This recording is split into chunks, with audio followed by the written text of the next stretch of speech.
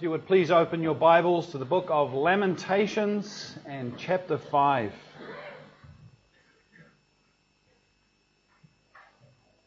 Page 690 in the provided Bibles.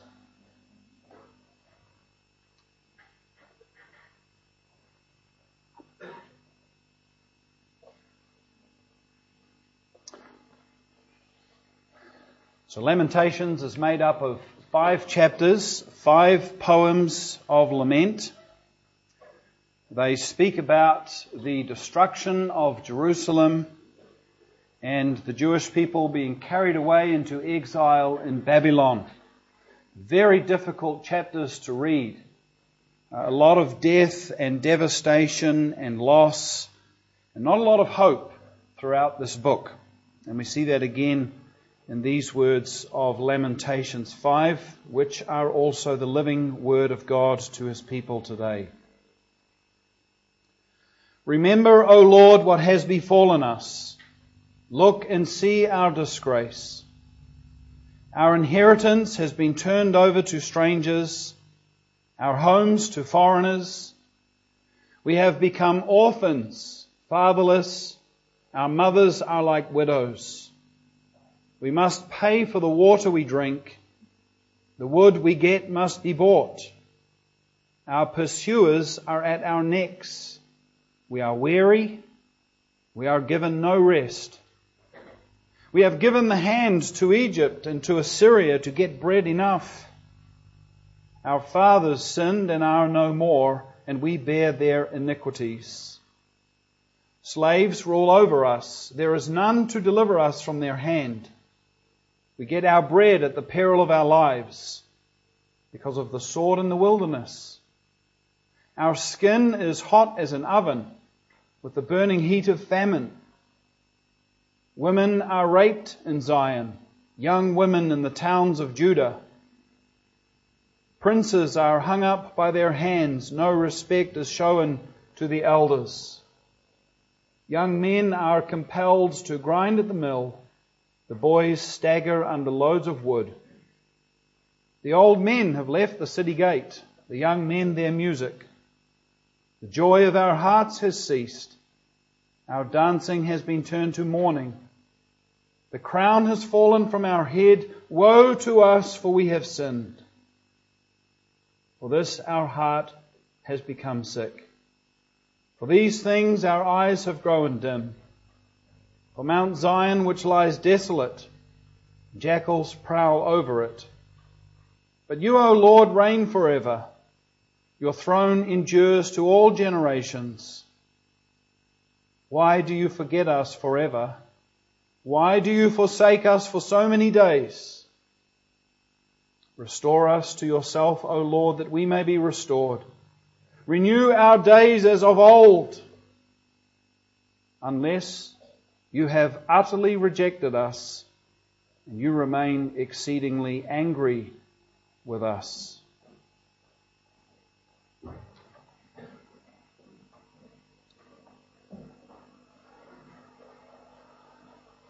Congregation of the Lord Jesus Christ, on the 17th of December 2010, Mohammed Bouazizi, a man from Tunisia, set himself on fire as a protest against government harassment.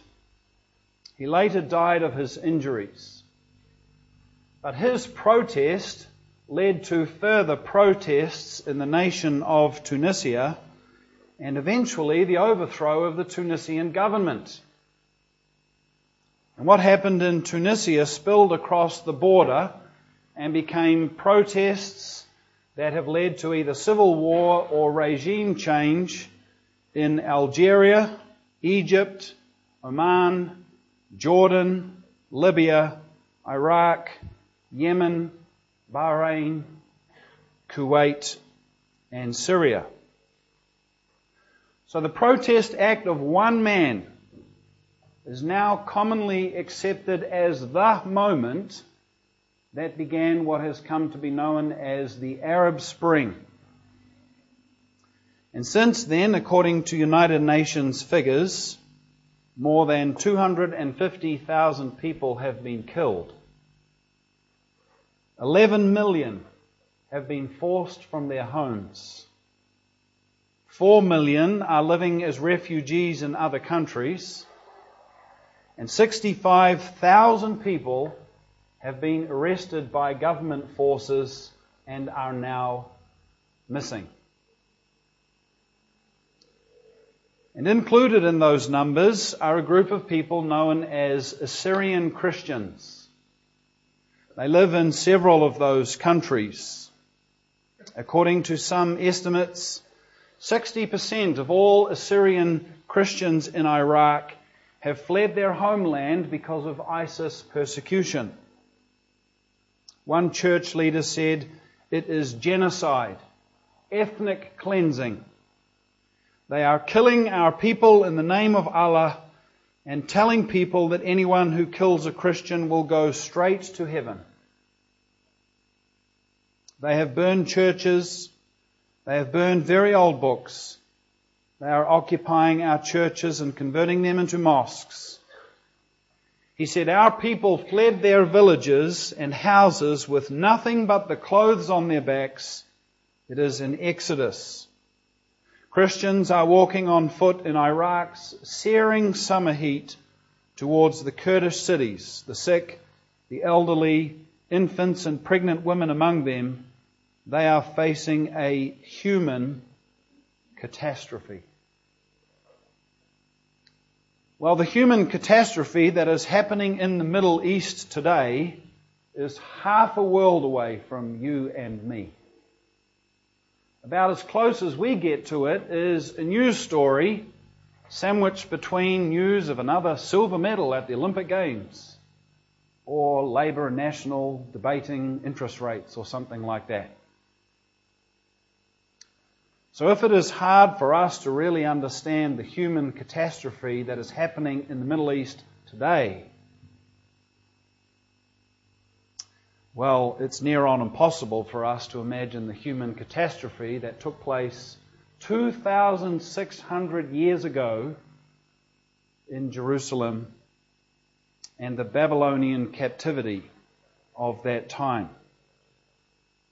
But if you have been here for the short series of sermons on the book of Lamentations, then I trust you will agree that the author of the book has done his level best to help us get some idea of the scale of the human catastrophe that took place at that time. 4 chapters of horrific description of devastation and death. But just in case we are not quite there yet, with this, the last of the 5 poems, the author makes one last attempt to capture the horror, not only with the words, but also with the structure of his poem. I've noted this in the bulletin a couple of times already, but each chapter of Lamentations is a complete poem. And each poem is made up of 22 stanzas of poetry, and this is because there are 22 letters in the Hebrew alphabet. So verse 1 in chapters 1, 2, 3, and 4 begin with the Hebrew A, and verse 2 with the Hebrew B, and so on through each of those chapters. Well, here in chapter 5, we still have 22 stanzas of poetry, as you can see with the 22 verses, but the pattern is not followed. Each stanza does not begin with the next letter of the alphabet.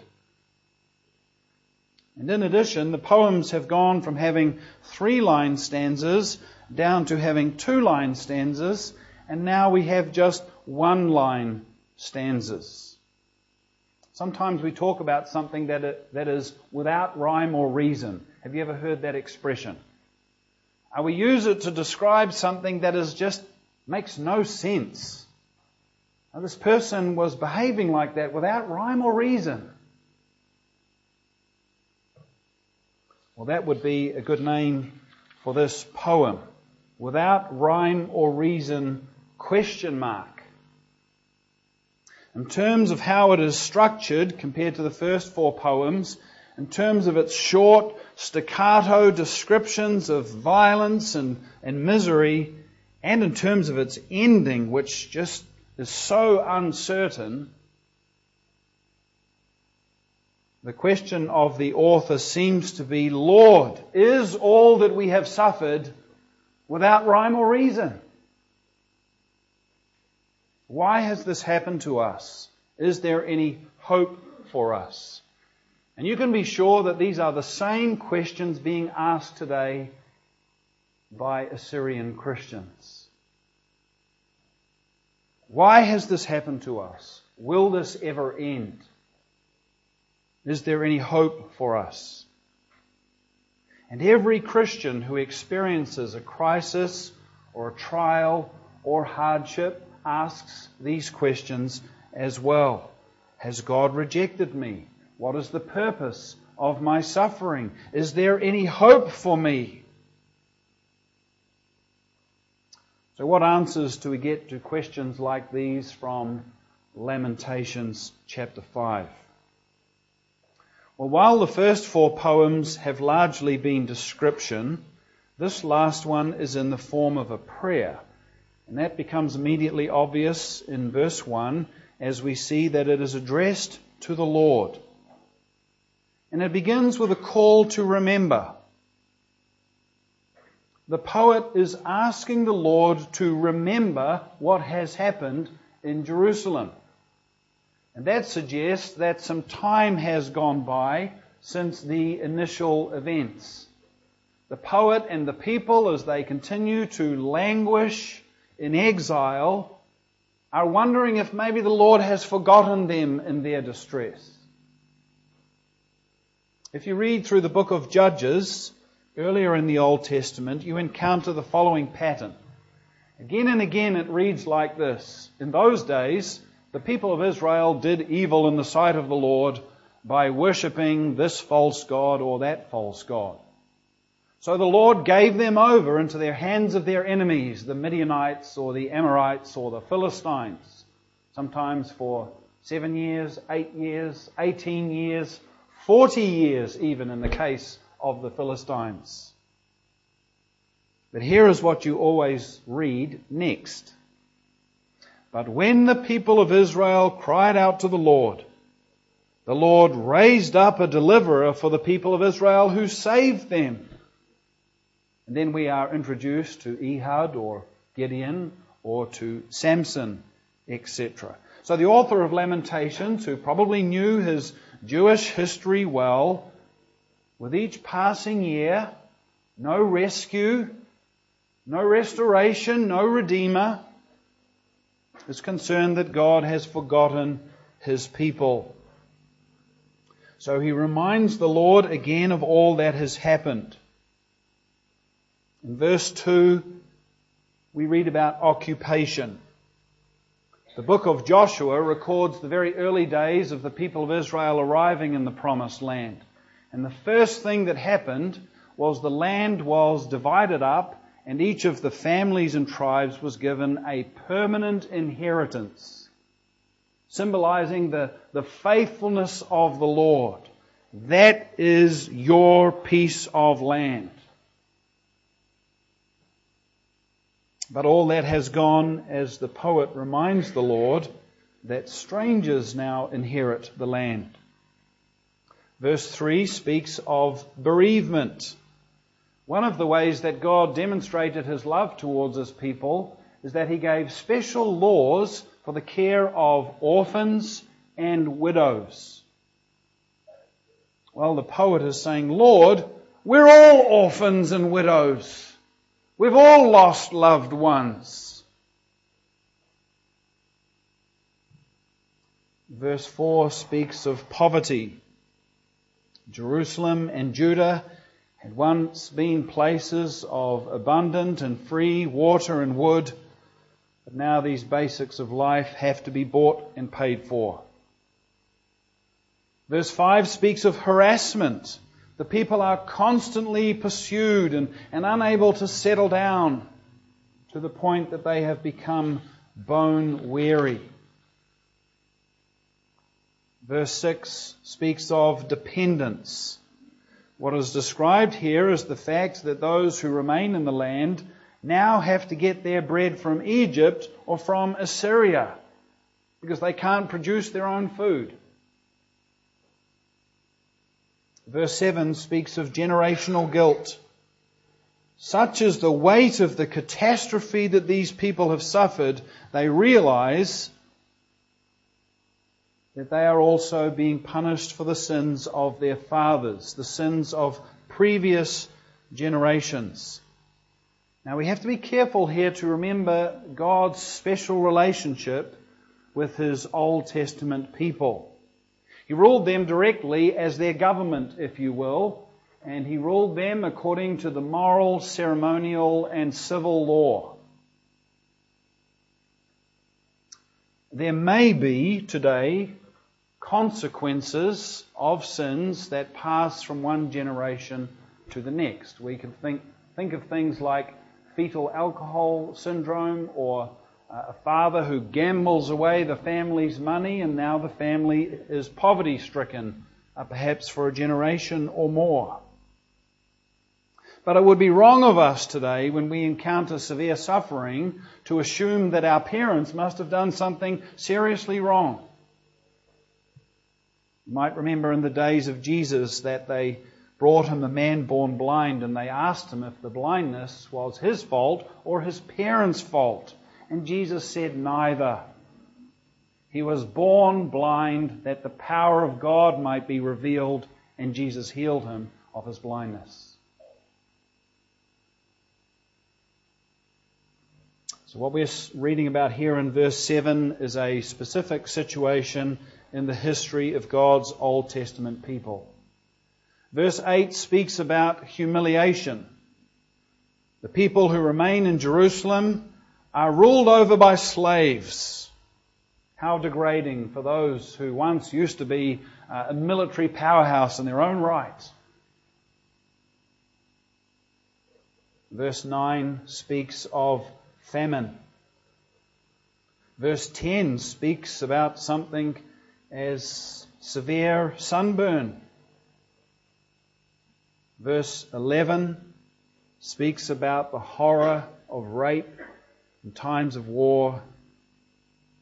Verse 12 speaks of execution. The rulers of Judah had been hung up or impaled. Verse 13 speaks of the hard work of forced slavery and utter exhaustion. Now, congregation, can you get a sense of the human catastrophe that is being described in these verses? Can you feel the desperate sorrow and misery and anguish that drips off the page from these words? The poet has chosen these words to help us feel this moment.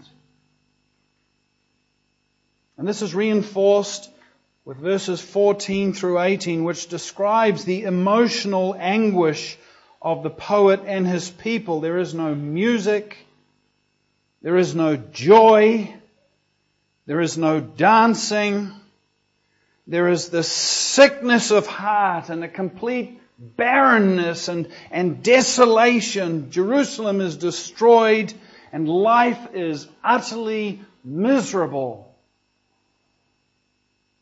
It should not be possible for us to read these words and be unaffected by the sheer weight of this human catastrophe.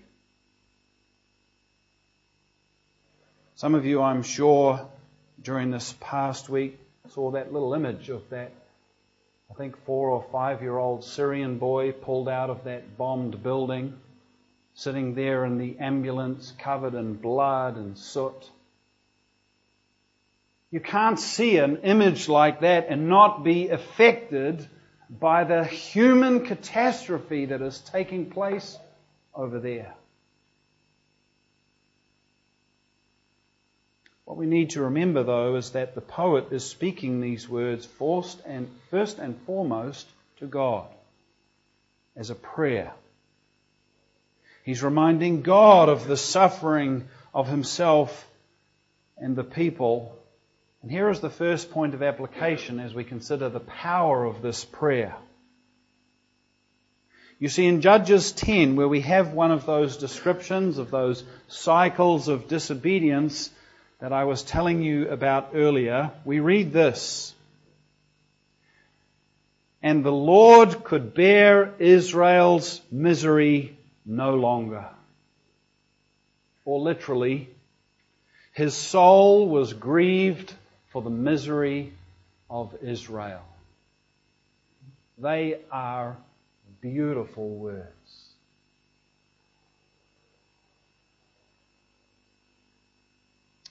The God we pray to is a God who is grieved by the misery of you and me.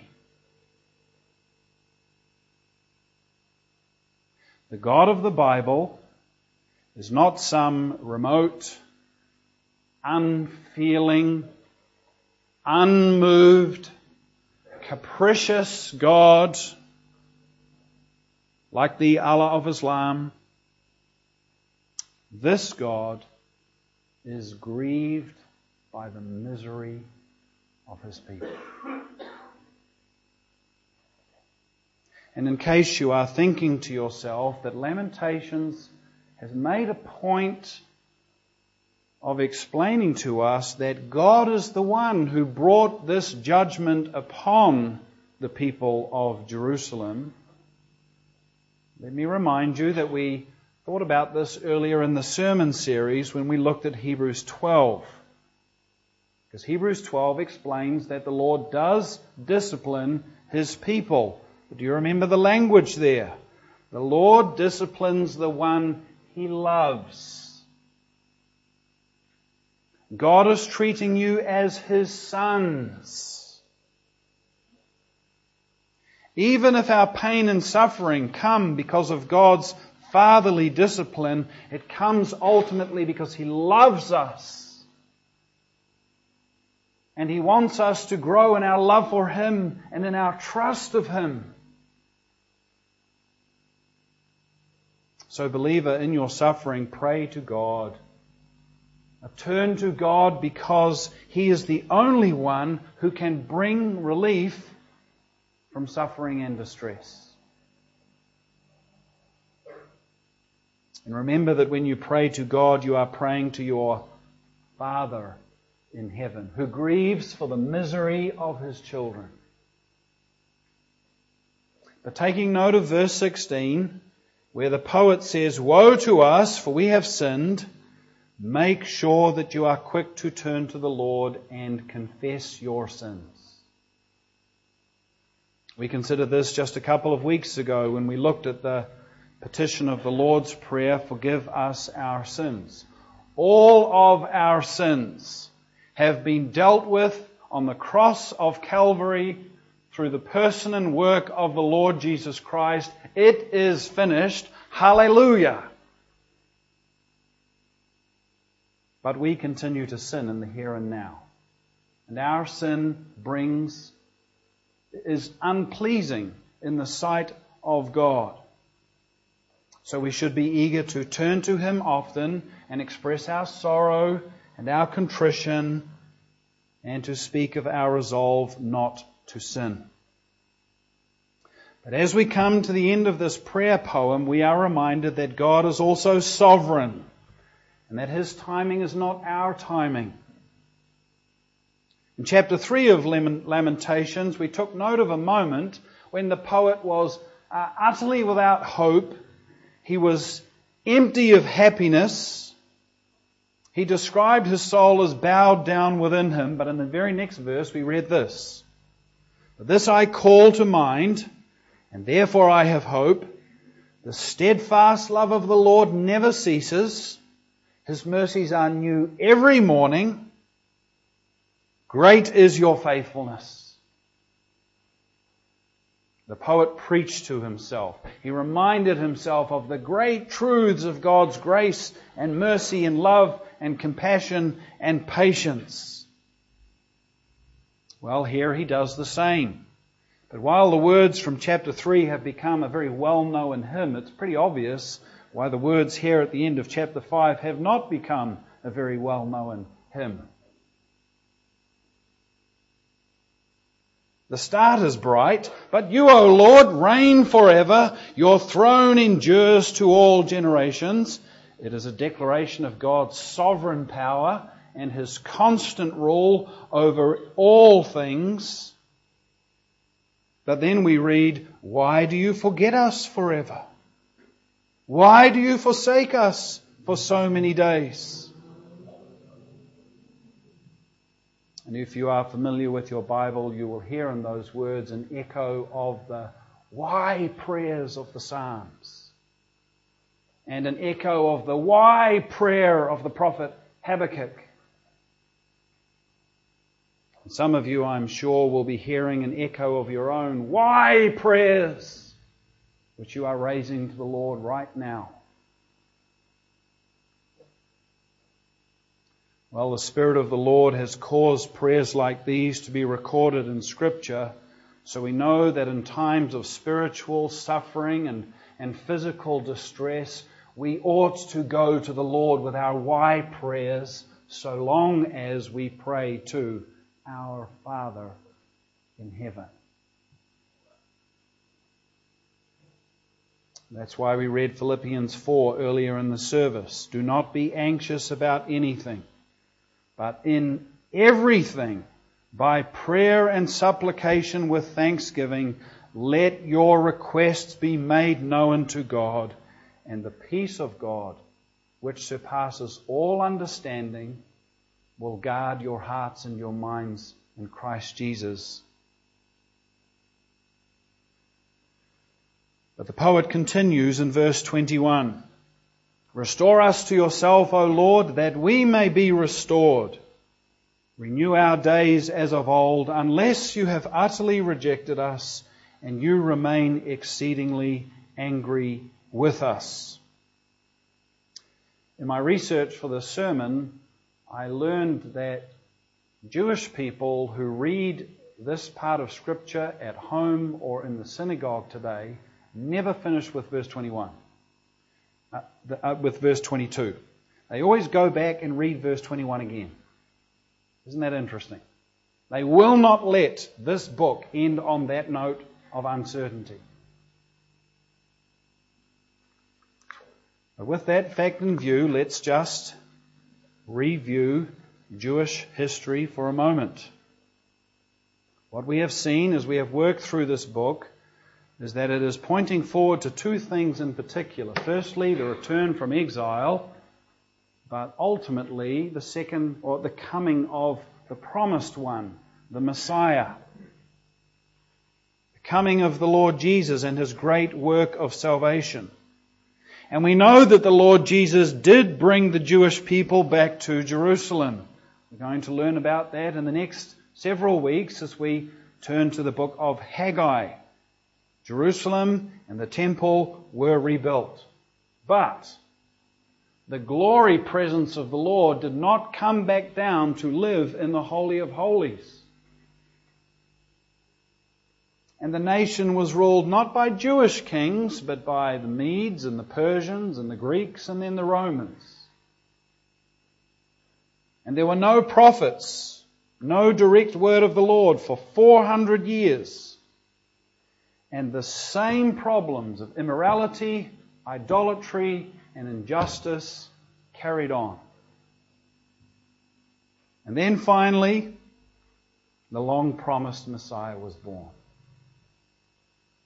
The one whom the people had been waiting for 2,000 years came among them.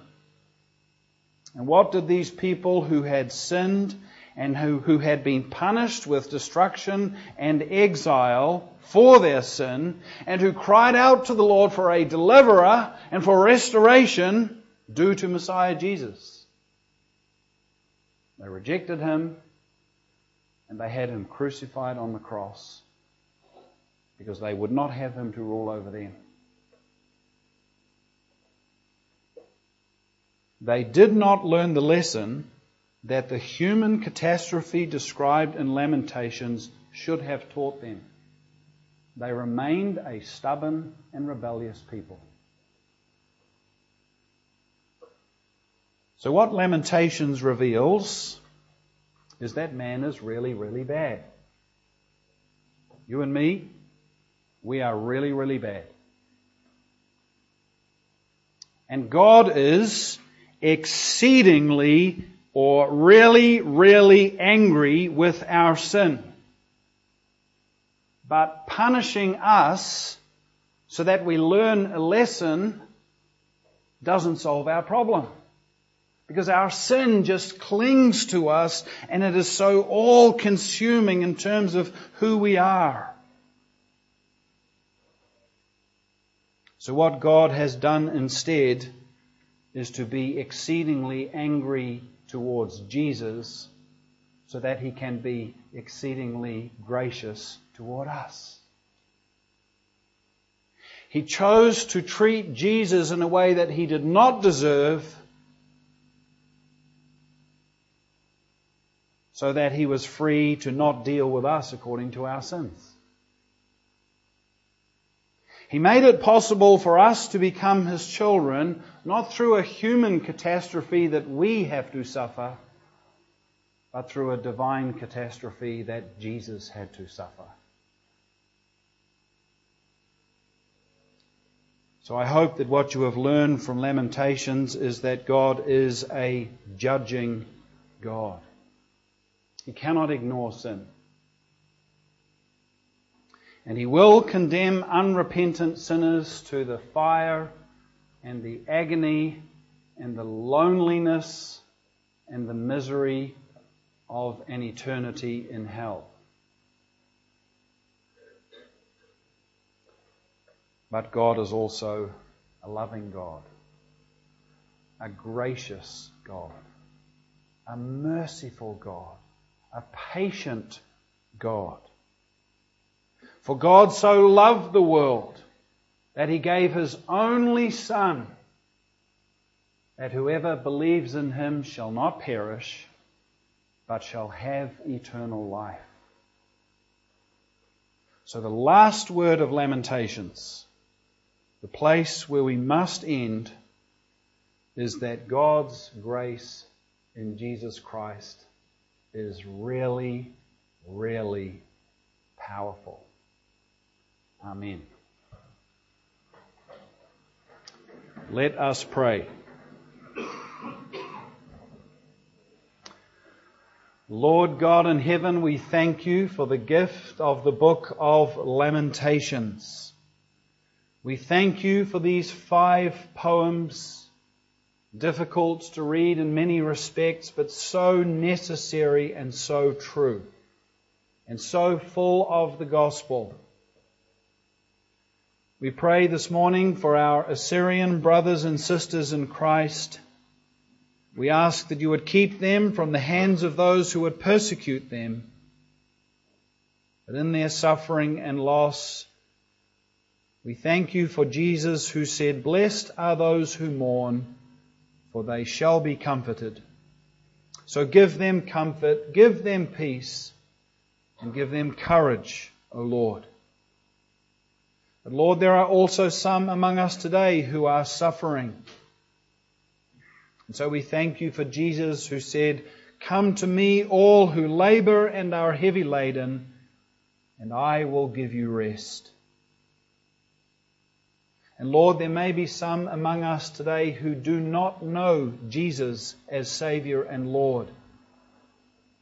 May it be that these words have been helpful to give them understanding that God is a judging God, and that we cannot offer the perfection that we must.